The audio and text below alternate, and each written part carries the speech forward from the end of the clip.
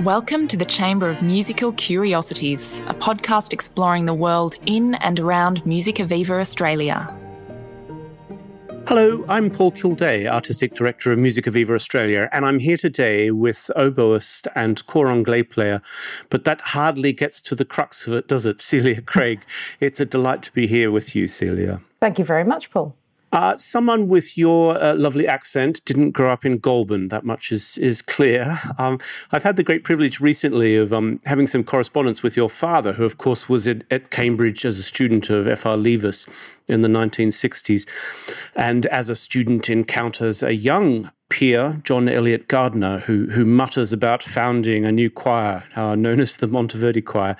And I say all this just as a way of introducing you because it at least gives some context to the rather special and unusual musical background that you come from, which then takes you from this kind of really engaged childhood in the highest possible areas of arts, to the Purcell School for your own secondary schooling, and then, of course, to the Royal Academy of Music. So I am interested. I'm always interested in origin stories. So perhaps you could talk just a little bit about that and how your father was this kind of encouraging force in your life. Oh, yes. Well, thank you. I mean, I didn't have much choice about being musical. The name means musical. St. Cecilia, patron saint of music. So when I was little, I remember being literally carried around to all these top rehearsals, such as the Monteverdi Choir starting, and that was quite regular. I also remember being incredibly involved as a 8-year-old in my dad putting on Britain's Noah's Flood, which is an opera that you all know extremely well. That was when we were living in Germany, and he was taking a job in Germany in an English school, and he made all the kids in the school become animals, and I wasn't an animal, even though the primary school were involved in that opera. I was actually a violinist for those who prefer to play on the open strings. So I was originally, I was a violinist, and I was very lucky to be put into Kent Junior Music School, which was run by the marvellous ex-pupil of both Hindemith and Kodály, whose name was Bella de Celeri. And I went into that school at age 9 when it was supposed to be for high school. This is a Saturday morning sort of music school in a medieval bishop's palace in Maidstone. And I walk past that building now because my sister lives near it in the days when we can travel to England. And her son sings in the choir, or used to sing in the choir next door. So there's a nice generational thing, because my father had also been a member of Kent Junior Music School, and his best friend there was a singer called Philip Langridge. Although at that time he was actually a violinist called Philip Langridge. Yes, he was a violinist, and then of course everyone who's listening to this will realise that Philip became one of the most astonishing tenors and musical artists. And I say musical artist because he was so musical as a great singer in the latter part of the 20th century, early part of this one. I'm going to pick you up on something because people won't necessarily note or pick up on the wry way that you said that you played the violin in Noah's Flood for those who are happiest on the open string. Perhaps you better explain that particular designation in the score. Isn't that lovely? That's the third violin part that Britten wrote, because it was intended as a community opera. I just remember my dad saying, "Oh, this is absolutely perfect because there are parts for people who can only play on open strings. Look at that, you can do one of those. You'll be able to join the orchestra." So I had to join this teenage German orchestra with massive flares, and they were just such huge kids. And it was the same at Kent Junior Music School, actually. I remember throughout my musical life, I'm quite tall, so it's not because I was a short person, but I was always looking up to people I was working with, because it was just the way that my group of wonderful teachers had always put me into things with people older than me. And it is something I really feel very strongly about, because that extends you. And especially when you're an oboist, that's quite common, because we are slightly more unusual. So you often end up getting promoted into a string group in my case, I had to play the Bach oboe and violin concerto with Kenneth Sillitoe, who was the leader of the English Chamber Orchestra, when I was about 16. But before that, I remember playing Messiah with professional players, and I was sort of 12 something playing in it, because the oboists do tend to get promoted. I have a small memory of a student of mine in New Zealand who I didn't live in New Zealand, but I used to go and see her mum and teach her quite a lot. And she played Gabriel's oboe in front of 10,000 people when she was 10 years old. But, it's because she was the only oboist in town, and she did it and she was really good. And also, if you were a certain age when that film came out, of course, people will remember it's the film The Mission. You got asked to play that, didn't you? Oh, yes. Well, look, that's an incredible film. And if you think about it, Jeremy Irons has probably done more for oboe take-up worldwide than any other non-oboist. By playing that and doing it so beautifully. It's the last reference I'll make to Noah's Flood, but it's a good way of pivoting into a question that I would have thought you'd get a bit, which is that, of course, Noah's Flood is full of all these recorder parts as well. And that's often a path, or it's sometimes a path, for, between a young person encountering music for the first time and then graduating to oboe. Was that the case with you? Exactly. Well spotted. So I was a violinist that played some recorder because my dad used to say, look, in the Baroque world, everybody just plays violin, the treble instruments, the violin, the recorder and the flute. They're all interchangeable. Just play them all, because everybody did. So I was always sort of thrown in the deep end like that. But I loved playing the recorder. I absolutely loved it. I played it for years and I miss it. In fact, only a few months ago, I doubled recorder in a Baroque instrument version of Acis and Galatea, and everybody was laughing at me for getting a recorder out. But I mean, I still feel as if when I was 15, I was quite good at it. So that is the pathway, and we have lost it a lot in schools because people don't do as much recorder, which is sad because it feeds into oboe playing so well. Yeah, it does. It feeds into so many things. It's just nice that on this instance, there is something natural about going from this instrument in C to another beautiful instrument in C. Hey, you said something a moment ago, which I would have asked anyway if I'd plucked up the courage, which is that oboists are a certain type of personality. And I don't know whether it's because it's a really difficult instrument to play, because of all the pressure in performing it, because of being kind of the leader of the woodwinds in an orchestra, if you go that route. I mean, what is it, do you think, that marks out the personality of an oboist in a certain way? Yes, and we have cliches in orchestras, and it starts from youth orchestras, and you're like, oh, they're the brass players or they're the string players, and the oboists always have been the individuals. And I think you could say to master it, you have to be kind of slightly maverick, maybe. You have to be determined and slightly individual, but I think it's all the reed making, really. It's basically the reed making that drives you slightly nuts. And or more than slightly in some cases, I mean, including myself at times. So persistence is necessary.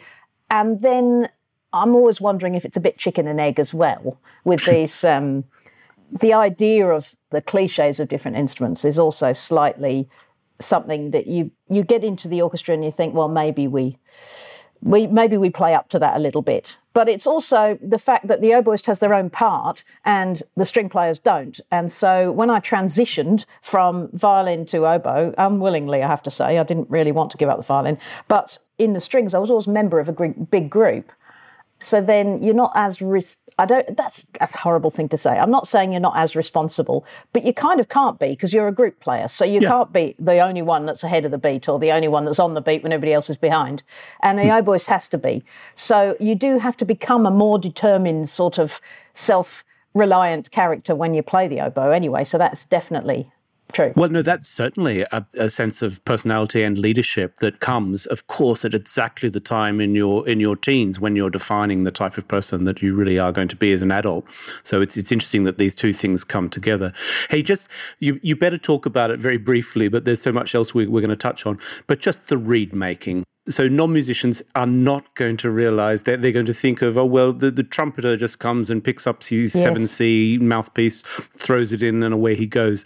Tell us a little bit about what's involved for your instruments. Well, I'm sure that trumpeters will disagree with me when I say, oh, you just stick your mouthpiece in and play. And I'm sure there's a lot more that goes into it. However, and flautists will also say that it's all about, well, the thing is you can change your reed, but we're stuck with the lips and that kind of thing. But yes, the reed making, I mean, you have to be able to find a setup, because I'm very into this right now because I'm just trying to do the same thing for Baroque oboe, trying to set myself up with Baroque oboe. And you need to find a reed setup that is consistent there are so many variables: the width of the reed, the length of the reed, the type of staple that you put it onto, the quality of it, so the type of cane, whether it's come from a very sunny country. It's like wine, the cane. It's incredible because people are always talking about the earth that it grew from and the climate and the microclimates in different parts of France. And the best cane comes from Europe. We always like the Mediterranean, usually French cane. I'm into Spanish cane right now.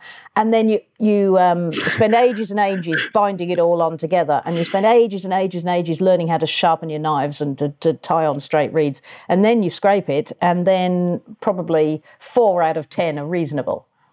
And then 1 out of 10 is the one you're going to play on. So yes, when I was principal oboe of the Adelaide Symphony for nearly a decade, that in particular, there are different types of reeds you need for different piece. Same when I was principal cor anglais in the orchestra, I discovered that there are certain composers that ask for a really difficult reed. Elgar, I don't know why it's Elgar. He just wants the best cor anglais reed you can possibly make. He wants you to play loudly with the cellos all the time and then some perfect tiny solo, like 4 notes up high. So you just have to have the perfect reed for certain composers in particular. And I remember friends who would mourn the passing of a beautiful reed that had stood by them for a very long time. That's a very good segue, actually, talking about your tenure and your love of the cor anglais. I'd love you to talk about how you characterise them. I always think of the cor anglais as Mahler and the oboe as Strauss, but I'm sure you have a far more sophisticated way of viewing it. Well, that's rather nice, yes. I mean, having gone straight into an orchestral career on cor anglais, which I wasn't really kind of prepared for. I mean, maybe none of us are. We just picked out and suddenly we're the soul of the whole orchestra. I mean, 5 minutes ago you're in youth orchestra and you don't even know what those woodwind instruments at the other side of the hall are even called because you're busy playing away in the strings. And then the next minute you're a professional cor anglais player and, Tchaikovsky is coming up or whatever. You are absolutely the soul of the orchestra. Actually, in terms of a sort of voicing, it always made me feel like the viola player that my violin teachers always wanted me to be. I mean, they were always saying, look, you should try the viola, you really should try the viola. And I just couldn't be bothered to read the clef. It was just too difficult to learn new clef fingering. But that tenor feeling that you get on the cor anglais is really special. And I loved it. I did probably, 20 years on cor anglais in England and guesting with London Symphony and other orchestras. And there's these terrifying moments, for example, in Shostakovich symphonies where you're just left alone and you've got this big plaintive, mournful solo or Sibelius or something in Swan of Tonella. And I had to learn to do some acting, actually, in those things. It's the same with oboe slightly. Of course, when you're principal oboe, you're a bit of a prima donna there, and you have to act that. But with the cor anglais, if you think of Shostakovich 8, for example, or 11 as well, but 8, where it's like a nuclear bomb's gone off and the whole orchestra's just obliterated everything and there's one solo lonely cor anglais left. And people used to come to me for lessons in London and say, how do you do this without shaking? Because the TV cameras are on and you're in the Albert Hall. And I'd say, well, actually, you are supposed to shake. You're supposed to be scared. So act scared. Don't be scared, but act it. And if you channel the scaredness through acting, then you can actually channel all sorts of roles, which is what the whole orchestra, all of your colleagues will literally, the whole viola section will turn round and expect you to play something just to express what they want that moment to be. So it's incredible responsibility. And the oboe's kind of the same but higher and more squeaky, really. That's kind of it. More pressure. Musica Viva Australia would like to thank our wonderful concert and education partners, generous donors and concert champions for supporting us this year. So I'd like to talk a little bit about those years in London in those big orchestras, and we're going to play a game, and I'm just going to throw some one-word conductor names at you and respond however you'd like. Rattle. Curly Scary. Well, let's try Boulez then. For something softer. A total gentleman. He was gorgeous. Loved him. Oh, okay. High Tink. Old school. Even more of a total gentleman. And the funny thing about Boulez was... it's one word, sorry. I won't do it. No, I can say one word, you can run with it. Oh, OK. So the difference between Boulez and High Tink was that they both came in, I think, in the same year when I was in BBC Symph. And they were both on birthdays. We definitely did Boulez's 80th birthday. And everybody was waiting for him to be cross and they were going to be scared of him because when he had been principal conductor... of the BBC Synth. He was actually in very acerbic, precise. Well, we were doing Daphnis as well. So they were saying, last time he was here, he was making the piccolo and the bass clarinet play their demi-semis together in octaves and saying it wasn't right. Oh dear, what will this be like? And he was actually an absolute angel. But because I was chairman for both of those, I had to see them quite a lot. And when Haitink came in, both of them surprised us with their sense of humour. They were very relaxed and lovely sense of humour. And I would say that the Boulez Daphnis, it was a changing point. It was the highlight of my career. And I actually left for Australia because of that. Because when Richard, my husband, who's Australian from Sydney, when he said he wanted to go back, I thought, well, look, I did Daphnis and Chloe with Boulez at the Proms, or in the Barbican, actually. And it was the best thing. So anyway, sorry, carry on with your conductors. This is great. That's beautiful. One more for me, which is Gergiev. Oh, yes, cocktail stick. That's how he conducts. He's got his cocktail stick as this long. It's ridiculous. And he shakes as well. It's really weird. But he's a complete magnetic musician. And it was a total honour and privilege to work for him. But it's always chaos because he always arrives late. And then I remember my BBC Symphony producer saying to me, so you're going to do that LSO gig with Gergiev. Great. Well, I'll see you there because I've got to come and interview him at break. So I was waiting for her to turn up because I'd done an attachment as a BBC producer as well with Anne, so I knew her quite well. And she turned up at the Barbican and stood in a queue to talk to Gergiev in a break, who was talking on 4 phones at once, and he had a queue of about 3 people who were supposed to see him at lunchtime. And she was just looking at me going, well, I'm not sure. And he'd always also arrived 2 hours late for the rehearsal. And that was the same when we went on tour as well. When you mentioned Philip Langridge and, of course, your relationship with Judith Weir, there are amazing people that you were just part of this generation, or perhaps it's always the case in Britain, that there's a generation coming through and of just astonishingly well-trained and then just amazing figures on the cultural landscape. I wouldn't mind hearing about some of those composers with whom you've had a close creative relationship, perhaps starting with Judith. Oh, well, yes, thank you. Judith's concerto that she wrote, the ASO commissioned for me, is her first oboe concerto, and she was an oboist. And I knew that because also about 20 years before, as director of the Spitalfields Festival, she'd asked me if I'd played Poulenc Sonata on the radio. And I was really nervous because it was early in my career and this was an actual sonata and it was the most famous one. And she said, well, yes, also because I know it really well. And I thought, well, that's made it even worse now because you know it really well because she used to be an oboist. But the way we knew each other, this was before she became Master of the Queen's Music, both of those events, actually, the original commissioning of the concerto. She hadn't been appointed the Queen's own composer at that stage. But I knew her because she was at Spitalfields Festival and I was very involved with Jane Manning and Tony Payne. We were like their children. They came to York University and selected a group of us and started a contemporary music group. And if you Wikipedia Jane's Minstrels, it literally talks about a new generation of people. And Wikipedia wasn't around then, there was no internet. So I wasn't really aware of how privileged we were to be in Jane and Tony's house all the time. And the fact that both of them have passed away now within a month was really sad. And their best friend was Judith Weir. So we spent a lot of time playing Tony's music, playing Judith's music, playing other really interesting composers like Nicola Lefanu or Elizabeth McConkie. Also that early school of Peter Warlock, post-Vaughan Williams kind of English music as well.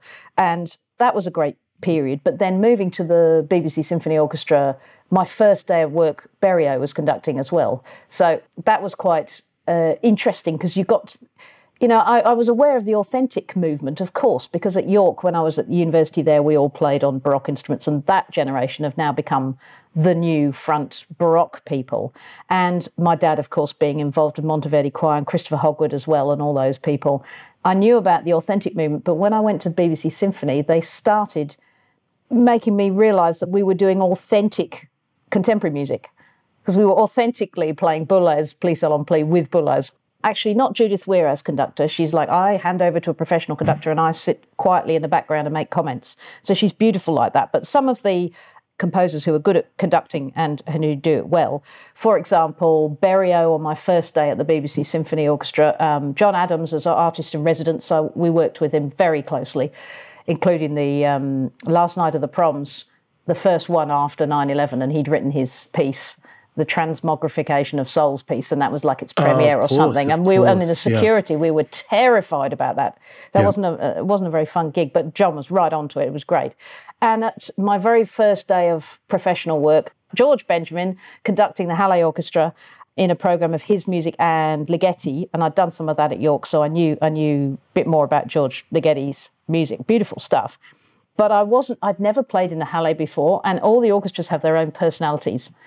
And there I could just give my A, just start and give the A. And I'm straight out of college as well, so this is really embarrassing. And we have a rehearsal in the Zion Institute in a dodgy bit of Manchester where if you park in the car park, you have to pay somebody to stop the vigilantes getting your car. It was very, very terrifying.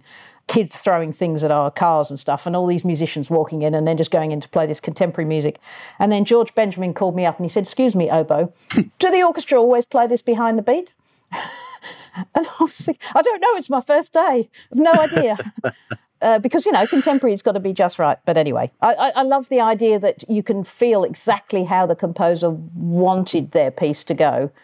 So you're getting their vision, their full vision, including when Morricone came to Adelaide and we did Gabriel's Oboe with him. That was very authentic, wasn't it? Yeah. It's interesting because not every composer is a very good conductor, but that list that you've just given us is each person a great executant of the podium as well as of how they write their music. And it's good to hear, as a conductor, someone like Judith Weir saying, well, actually, this is a really specialised skill and I'm going to hand it over to the specialist, which is such a kind of bond, isn't it? A gesture of trust. And then you always hope in those circumstances that trust is rewarded. I'm not saying, Celia, that you've hung up that particular symphonic or orchestral hat, but you've got a pretty interesting series of projects at the moment. And I know we've relied on you a lot, and I know a lot of your background anyway is in chamber music, but we've joyously programmed you a lot in South Australia this year. But you've also been doing something for us, most recently a project in Mount Gambier with a great colleague of yours. And it's a very particular project because it touches on a part of your personality, a part of the way that you view the world. So I wonder if you could bring all those threads together. Yes, thank you. Well, the opportunity to do Colours of Home, a schools project through Musica Viva in schools, has been a little bit like doing a PhD in some ways, because the idea of drilling down right into the question and saying, what is this project about, what we're trying to do? And I remember facilitated so brilliantly by Musica Viva. And I'm somebody who experiences music through colour. And I don't quite know how to exactly explain all of this, but I'm a synesthete. And the actual term for music and colour in this case is chromesthesia. And that was the original working title of our group. And then we ended up calling it Colours of Home because when you have chromesthesia, when it's really strong especially, which is when the music's in flow, each harmonic key has a different, quite distinct colour.